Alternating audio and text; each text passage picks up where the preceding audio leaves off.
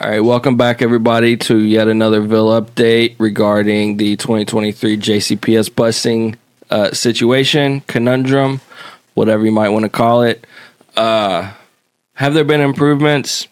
Sure, maybe, but have some things happen that probably are just kind of not acceptable or really shouldn't happen?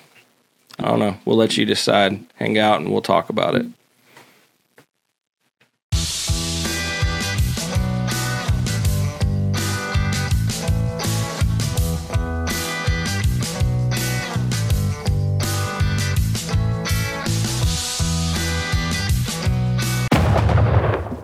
With that, we'll just jump straight into it and bring up some of the articles, kind of like we've done before with this whole situation. And we will start off with crashes. So we reported Saturday on Friday, and then, Monday morning, once all the kids are in high school and everybody, there's 4 crashes, 4 different buses Monday morning. Hey, at least it was just 4 of them, I mean, yeah. And like, who knows whose fault it is, right? Like, we don't know. I haven't read all of the reports to determine all of that, but it's just kind of like, well, there's your headline for the morning. And then the part that everyone, of course, wonders about and stresses about, kids getting home. So there was a 5th bus crash on Monday on the way home, dropping kids off around 5 p.m. at Shelbyville and Eastwood cut-off roads. So, hey, at least it was only 5. Like they're...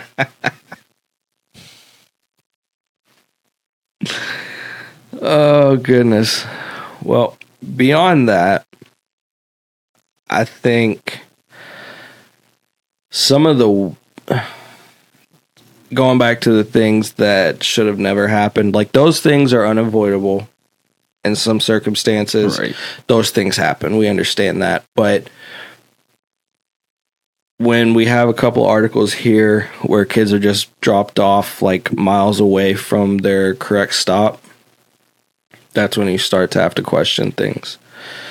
In this article specifically, the kid was dropped off roughly 2.7 miles from his scheduled stop. Mom waited at the stop from 3 to 3:45, and the son's stop was listed as 2:59 p.m. So she said she got worried, and at 4 p.m. she found the bus at another school and asked them, and the kid was apparently dropped off on Beach Street, and she had no idea why. So 13-year-old kid, he made his way to West Ormsby Avenue, which is about a 27-minute walk. And I think the scarier part in all of this is the heat right now. Right. The governor just issued like a warning because of the heat wave this week. Yeah. Like, these kids cannot be dropped off at the wrong place in this kind of heat. And I mean, I don't know, like we were kind of talking before the show, I don't know, like, if drivers need assistance to help check and make sure kids are getting off at the right places. I don't know what needs to happen, but that would scare the hell out of me as a parent. Definitely.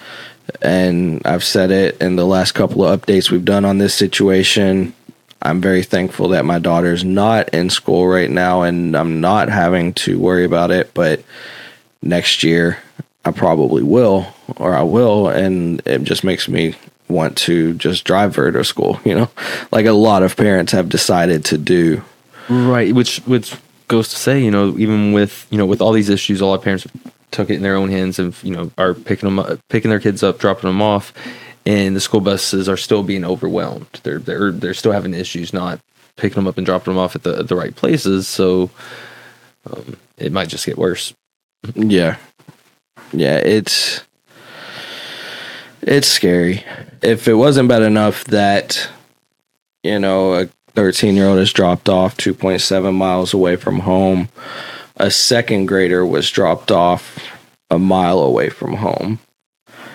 And I think that's even more extreme because there's definitely a much different age there, you know.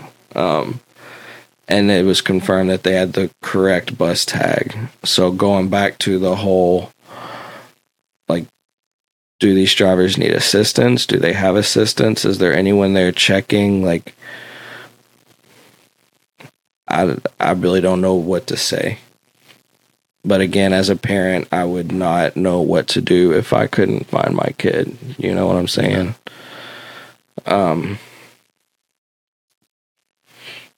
We've also seen some reports that there was some questions from parents about whether or not the last drop-off was actually at 7:48 p.m. on Monday. I don't know exactly what's prompted those questions, but the officials, everybody says that was the time. So are they implying that the parents that are reporting different are lying? I really don't know. I didn't find too much on it, really, at least not from them. And I didn't watch this video specifically. But that could only be the assumption, right? It's just... Which, when especially with middle schoolers, you know, I mean, I do have to say this, like I'm not saying this about, you know, some of these kids, but I know when I was 13, they dropped me off at the wrong spot or something. I wanted to go hang out with my friends and I got in trouble. I blame it on the bus, you know, when I was a kid. You know, I'm not saying that any of this happened here, but maybe that's why there could be some conflict, you know, between what JCPS is saying and what other reports are. Entirely possible. Who knows? We only know what's been reported, but again, as a parent, like, I just don't know how to feel or what to think. But I think some good things, despite everything else, is the superintendent apparently drove 4 students home on Monday, which is dedication, you know? Yeah. They mentioned one of the improvements was having extra vehicles available to get kids home. And JCPS confirmed that the superintendent himself did drive a vehicle to take 4 students home from 2 different schools. So he's taken a lot of heat. He's taken a lot of, you know, press and whatever. But I guess he's at least doing what he can, and he's at least getting involved and getting engaged himself. He's not just stepping away from it. Right. So that, I mean, that says a lot. I mean, it could have went the other way where he just, you know, ignored the you know, complaints and things like that, but he is being proactive, you know, actually getting out there and helping get the students home himself. So that's cool. Yeah, that's awesome to see. So as we've kind of mentioned, JCPS parents have definitely had mixed reactions on the 3rd day of school. Which, I mean, it's the 3rd day of school after school started like 10 days ago, which I think that's important to call out. But, I mean, Friday, I think the final drop-off time was pretty much the same as it was yesterday. But yesterday, all schools, all grade levels were in session. So I think that definitely caused us some manner of improvement because there's definitely more kids out, right? So getting there. And finally, we see that the issues have prompted a Louisville congressman to ask for federal assistance with bus driver shortage. So they're getting the feds involved. Yeah, Louisville Representative Morgan McGarvey has asked the U.S. Department of Education to help with the bus driver shortage. McGarvey sent a letter to the department asking for grants, more funding, and other resources to address the shortage. The congressman said the major issues with transportation at Jefferson County Public Schools prompted him to ask for help.